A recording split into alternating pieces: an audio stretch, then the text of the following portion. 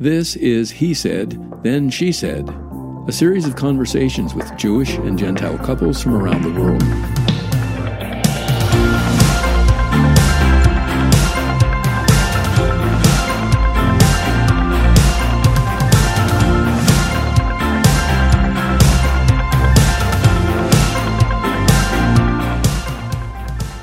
I'm Tuvia Zaretsky, and as your host, I've been researching for over 20 years some of the intercultural challenges that are described by these intercultural couples. We want to get an authentic look into how they navigate those unique and complex challenges, and then hear from them how they found spiritual harmony in their relationship. If you or someone you know would like support for those similar interfaith relationship issues, you can contact us by email at info@jewishgentilecouples.com.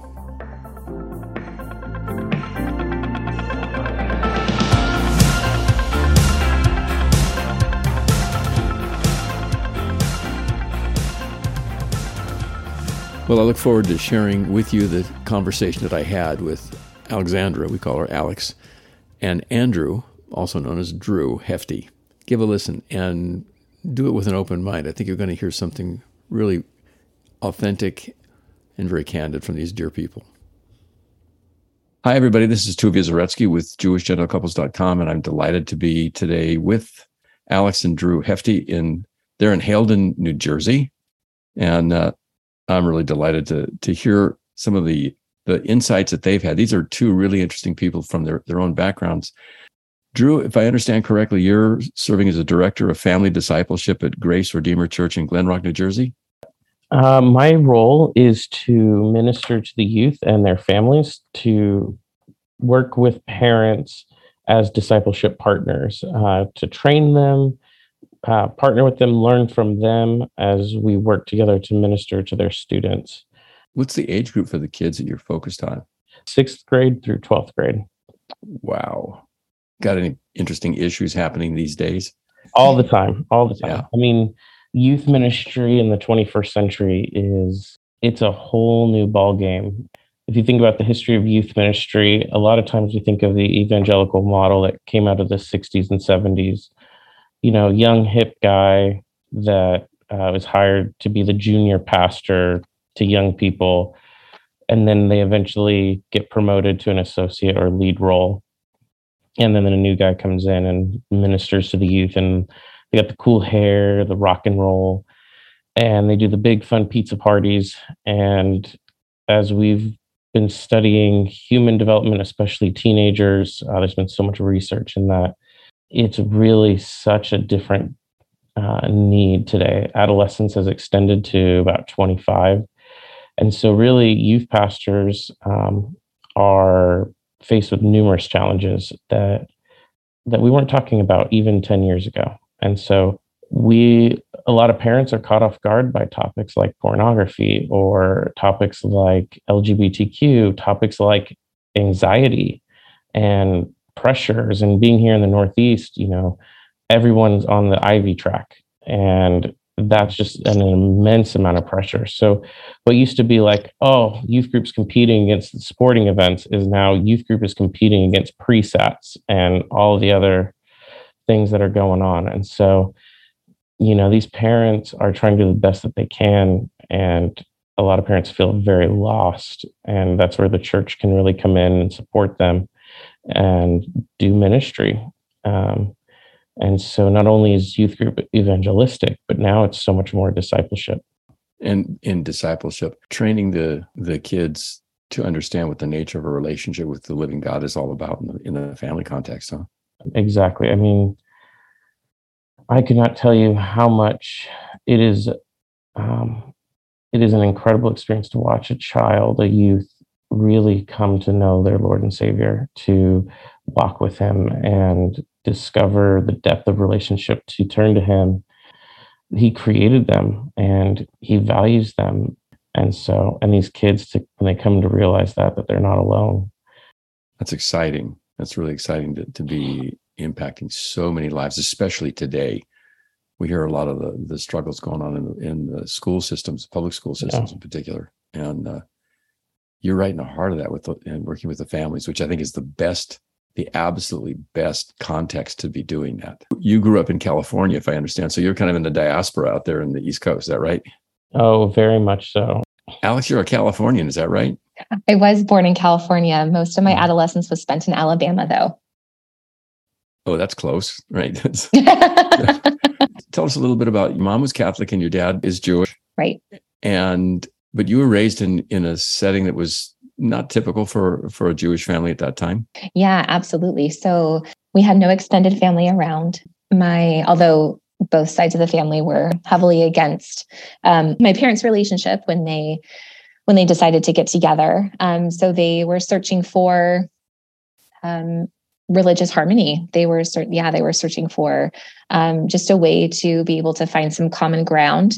In their relationship. So they got connected, and we did a lot of church hopping at that time, Messianic congregations, and then just other traditional evangelical congregations, until we settled in Alabama. And then at that point, my dad became very sick and with cancer, and then he passed. And then a lot of those traditions stopped in my family. So I've always had a very special relationship with my Jewish heritage, but also a very complicated one. And then it eventually became estranged. So that's kind of a little bit of my story there. Where was your dad from? He was born in New Jersey, actually, and then grew up in the LA area, the San Fernando Valley. Yeah. He had a fairly traditional Jewish background? Yes, he did. Yes, it was very traditional. Yep. And then the remaining members of his family are still very traditional Jewish. Yeah. Okay. So traditional, keeping festivals, maybe not typically involved in synagogue every week, but certainly connected to Jewish holidays and festivities, and keeping Passover and Jewish weddings like that. Yes, absolutely. And I would even say synagogue. Yeah, my aunt, my paternal aunt does go to synagogue pretty regularly. Yeah. So still very connected. Mm-hmm. So at some point your dad became a follower of Jesus and married your mom, and you were raised in that dual culture. When you said that you set that part of your heritage aside, what does that mean? My dad was always the one to advocate for introducing us as Messianic Jew. He was always the one to advocate for just the Jewish, our culture and the customs and the festivals and the holidays, and keeping that alive. I think that was, because he grew up that way and that was very special to him. He wanted his children to have that experience as well. And so in our family dynamic, he was the one to always advocate for that. When he became, and my mom wasn't opposed to it. I just want to clarify, she was not opposed to it, but she definitely, she wasn't the driving force behind it, but she did support it. And so when he became ill, when I was a teenager, all of those things gradually started to fade away. And he didn't have, the strength or even the state of mind to be able to continue integrating, just the beauty and the richness of the Jewish culture into our family. That would make sense. If your mom wasn't Jewish and she was there supporting your dad, he was taking the leadership in that. Yeah. Right. Exactly. Mm-hmm. Yeah. Okay. So you moved from Mobile, Alabama. You ended up in Portland, Oregon. Yes. Is that where you two met? Yes. Yeah. Yeah. We met at Multnomah University in Portland, Oregon. Yeah. So, Drew, what were you studying there? I was going through seminary, so getting my master's in Christian leadership. Alex, what were you studying? I was studying clinical counseling. And you've done that? I actually haven't. So I did a slight career shift when we moved from Portland back down to the LA area for Drew's job relocation about a year and a half after we got married. And so I got into child welfare. So I am now a child welfare social worker. And the two of you have a little guy. Yes, we do. We have a 4-year-old. Yeah. We'll come back and talk about him in a bit. So, Drew, you're from Southern California. Mm-hmm. Did you know very many Jewish people? Yes, I did actually. I knew several Jewish people. I knew people that would be ethnically Jewish but Christian, and I knew Jewish people who were ethnically and traditionally Jewish, so they were going to synagogue on a relatively weekly basis. Did you have a sense of how the traditional Jewish community felt about Jews that said they believed in Jesus? Go ahead. Knowing some ethnically and culturally Jewish people, I got to talk with them a lot about their perspective on Jesus. And so it was interesting to hear that they valued Jesus. They thought he was a great moral teacher, that his synopsis of love being ultimately love God and love others or love your neighbor was great, but that Christians got it all wrong with the whole he's God thing. That Morris, he's just kind of like just a really good teacher, maybe a prophet, but probably not. Like that was kind of their perspective. So valued some of his teachings, but wanted to quickly dismiss any kind of implications relating to his authority as the Christ. By the way, when you talk to somebody who was Jewish, what did they understand about the word Christ? They understood the word Christ to mean the Messiah. They did. Wow. They did. Okay. I don't know if they related it to their own Jewish faith, but they understood that that's where Christians got the word from. And they just talked more about a messianic period. And they said, we don't really hold to that there will be a physical Messiah. Rather, we are in a messianic period.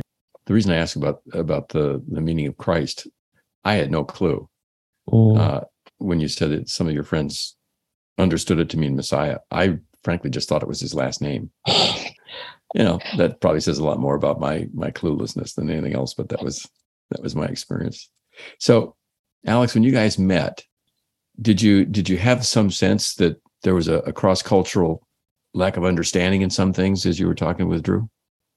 There was in some sense. Yeah. So I feel, so I definitely, I've always worn my star. I have a Star of David necklace that was given to me by my father on my 16th Hanukkah. And so, that always has a tendency to strike up conversations around my Jewish identity. So I think that's what started it. And we had talked a little bit and there was, I think when I talk with anyone outside of my, Messianic community, there's always this sense that like, you're not going to fully understand, my identity, who I am, my culture, my customs, my family, that's even more, personal and unique. Right. So I briefly shared, that I was Messianic Jewish. I came from a Jewish Gentile. I'm a product of a Jewish Gentile couple. I shared a little bit about my parents' journey, but it didn't go much farther than that. And I think primarily because in that season of my life, of course, that was after my father had passed and I had moved away from home and I wasn't connected to a Messianic Jewish congregation or community. And so I think I felt so far removed from those traditions and just kind of like that whole aspect of my previous life in a sense that that's kind of where the conversation stopped. So I think, Drew has been such a blessing to me in the sense that he has advocated for the continuation of all of those things, celebrating, remembering Hanukkah, celebrating Passover, even participated in, a Passover Seder at his church. And so he's always been so thoughtful and mindful to incorporate those traditions into our relationship, even though he has no personal connection to it other than me. And I was always very blessed by that. And, just his conscientiousness and his thoughtfulness, that was a huge, that was just very, very dear and special to me. Drew, your experience with other Jewish people didn't kind of got you over some of the barriers and hurdles, I suppose, huh? Well, that, and honestly, when reading John 10, where it says that Jesus went to the Festival of Lights, I'm like, Jesus celebrated Hanukkah. Why am I so like, there's nothing wrong with celebrating Hanukkah and the beauty of what God did in that time. And so if it's celebrated by Jesus, then I have zero problems with celebrating it. And so it's been fun. The problem is being a Gentile is I don't get any gifts. I was going to call you a Renaissance man until you got there. Okay. All right. That's good. Well, good. Let's talk about the wedding then. I mean, the next area that we find lots of challenges cropping up. Alex, unfortunately, your father had passed before you got married. Right. So was there any Jewish culture brought into the wedding ceremony at all? No, there wasn't. Okay. And I think the primary reason for that is because, as I had alluded to earlier, I was by the time I had met Drew, I was so far removed from that part of myself. So that I should also add a little bit of context here. So I have no surviving Jewish family members other than my paternal aunt, so my one of my father's sisters, and my father's oldest sister has no contact with our family, unfortunately. My paternal aunt is the only one, and she was in LA at the time, still is, but we were up in Portland. And so I think the picture I'm trying to paint is, after I moved to Portland, after a pretty traumatic experience in Alabama, that's what prompted me to move away. I felt so far removed. So I think there was another element as well that I probably wasn't fully conscious of, as we were planning our wedding. But as I'm reflecting on it now, I can probably see that, when Drew when Drew and I were dating, and I had become aware that he was definitely not Jewish or Messianic or any kind of, or even a combination of the two. He was a pastor, right? Like he was an Protestant pastor, and so I think I kind of just made I made an unconscious sacrifice. I wasn't fully aware of, okay, I am now, sacrificing any opportunity to be in a relationship with, a Messianic Jew or a Jew. It was just kind of okay, I'm going to be moving on with my life now, in a totally different direction. And so the issue of incorporating any kind of Jewish traditions into our wedding never came up because, I think even prior to that point, I was like, okay, this is going to be my new life, and I'm going to leave, that possibility behind me. Let me put this question out to both of you then. So you got married, you've come from different cultural backgrounds. Were there challenges as you got to know one another and realized that there were things in your partner's background that were very different than your own, that might have been a reflection of the differences in a Jewish and a Gentile outlook in the world?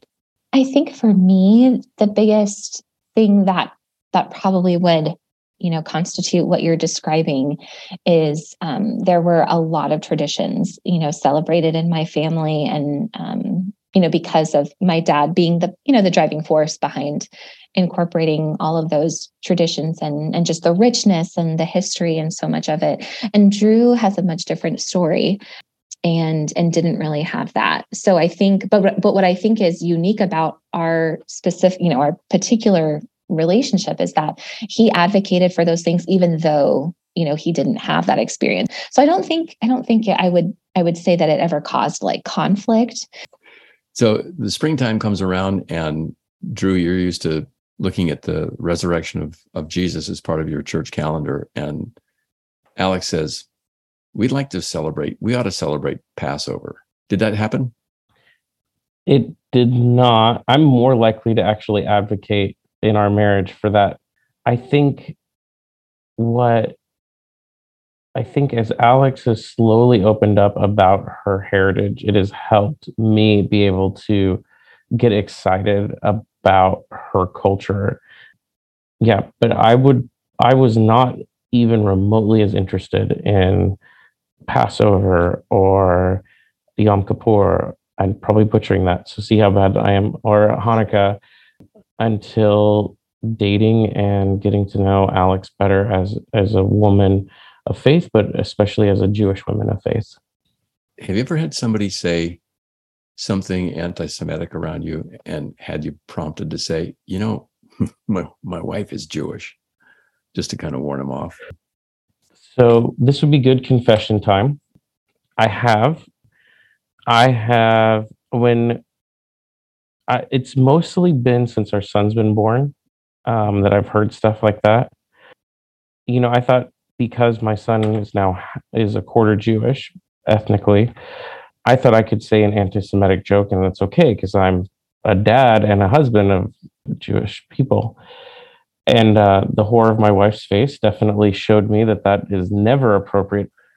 So let me ask, Alex, when you heard this, and it's a reflection, an innocent ethnocentricity on the part of somebody who just doesn't know how it sounds. How'd you navigate that with Drew? Yeah, I didn't navigate it well at first. I think I was extremely triggered. I was extremely offended.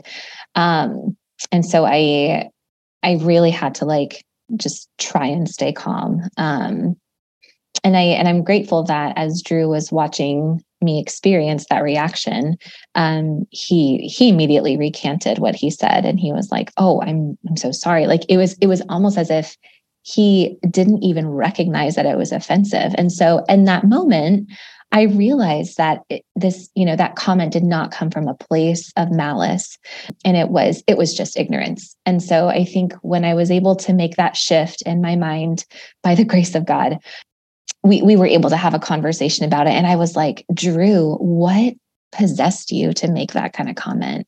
And then we were able to kind of process that together. And he explained a lot of what he just shared. And so that was kind of my journey. That's kind of how I navigated it. Because of that conversation, which was a hard one for sure. And I fully repent and I'm sorry for what I said. My wife is half Jewish and my son is a quarter Jewish. You need to be a little more sensitive because there are people around you who are Jewish. And I think yeah. Let me just let you off the hook there for a moment.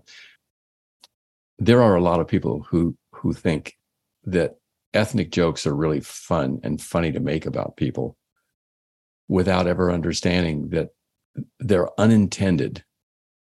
But if you've experienced slights, I'm not that it's very painful. I'm not somebody that goes around looking to cancel people at all. But I was in college at a time when those things were common.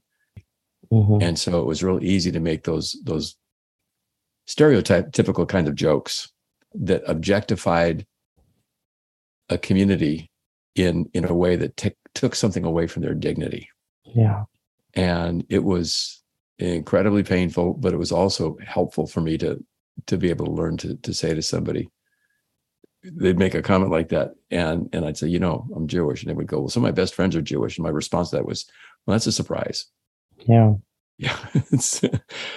I want to ask something. It's a pointed question. Where does the thought that somebody is half Jewish come from?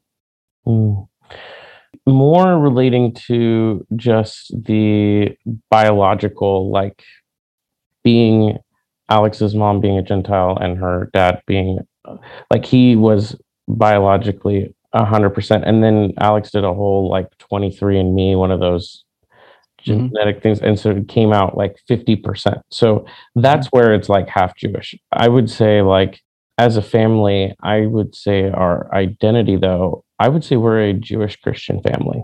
Mm-hmm. I identify with that, with her. It's funny how often she's like, you're not even Jewish, but I'm like, I identify as Jewish now because I'm married to you and I have a son. It's those traditions have become important to me and valuable because of my wife and now especially sharing a child together and valuing his heritage. So here's why I asked that kind of question about when people talk about being half Jewish or quarter Jewish. I know what 23andMe says, but let me ask you this. Do you recall Moses married a Midianite? Yeah, Zipporah. So were his kids half Jewish? Point. Let me ask another one. Oh, I know where you're going with this. So King David's great-grandmother Yep. was Ruth the Moabite. Yep. Never called Ruth the Jew. Yeah. And yet she is in the lineage of King David. Yeah.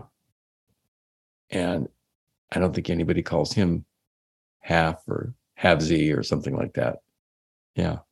It's altogether possible for somebody to have one parent who's Jewish and for them to have an internal identity as a Jewish individual. Yeah. That's a good insight. I hadn't thought about it. So that also brings me to the question about when you were thinking of having children, did these issues come up? And if they did, what kind of interesting conversations surrounded that?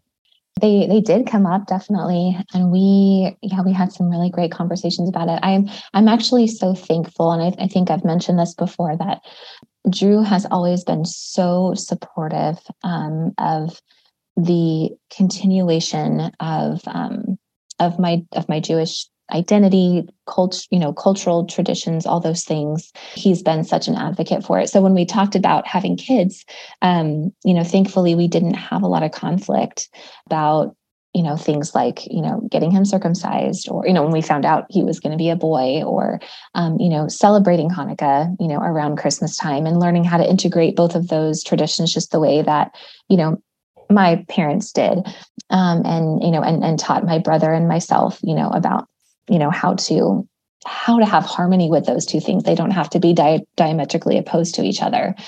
They can coincide, and this is why, and so we both agreed to have those kind of conversations, with our son and any other future children that we were going to have. So, Drew. So I definitely told Drew that, it was so in the same way that my dad was an advocate for those Jewish traditions to continue in our family, I also wanted to be an advocate, for that to continue in our family, as a Jewish Gentile couple, and how to integrate those two things harmoniously. So I'd say, we talked about it and we were both in agreement. Andrew's always been very supportive. So I'm just incredibly thankful that he's always been so curious as well, and has always, asked about, Alex, when you were growing up, like, how did what did your dad do about this? Or how did your family, celebrate this? Or, what are some traditions around this time of year that you guys have?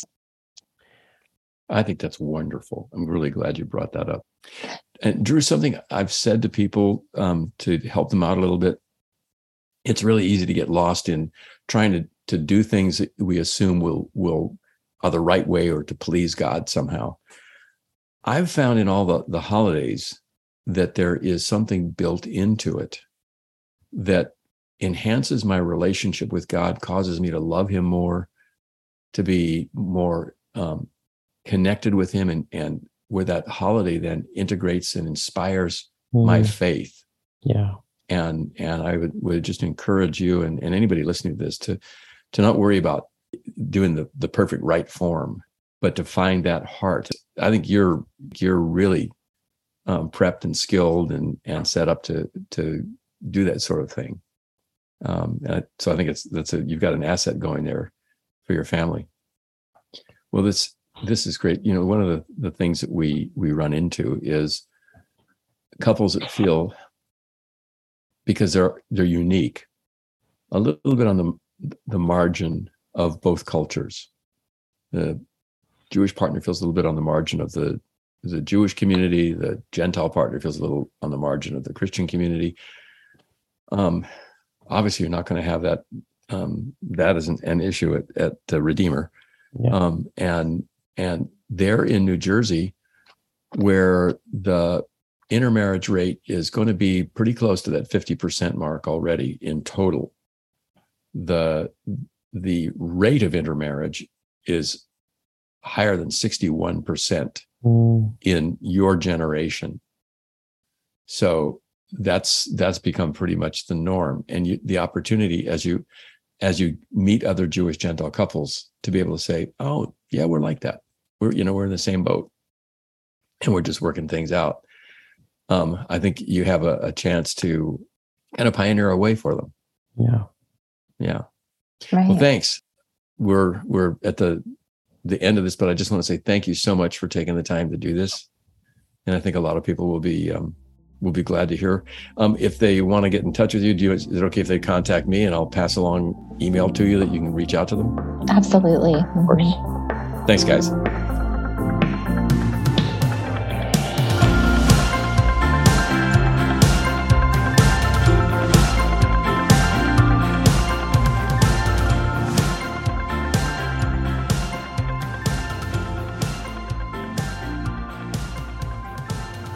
Well, that's today's program from He Said, Then She Said. It's one of those conversations with Jewish Gentile couples from around the world. Pretty poignant, huh? If you or someone you know would like support for finding spiritual harmony that Alex and Drew have described, or you'd just like to connect with us to find some resources if you have similar challenges, you can connect with us through our webpage at www.jewishgentilecouples.com or by email to info@jewishgentilecouples.com, info@jewishgentilecouples.com. Please, while you're on the website, check out our blogs, some of the resources that are there. Will speak to the issues that we were talking about today. There's additional information on Facebook and our Instagram page, again, Jewish Gentile Couples. We hope to hear from you soon. This is Tovia Zaretsky saying shalom and blessings.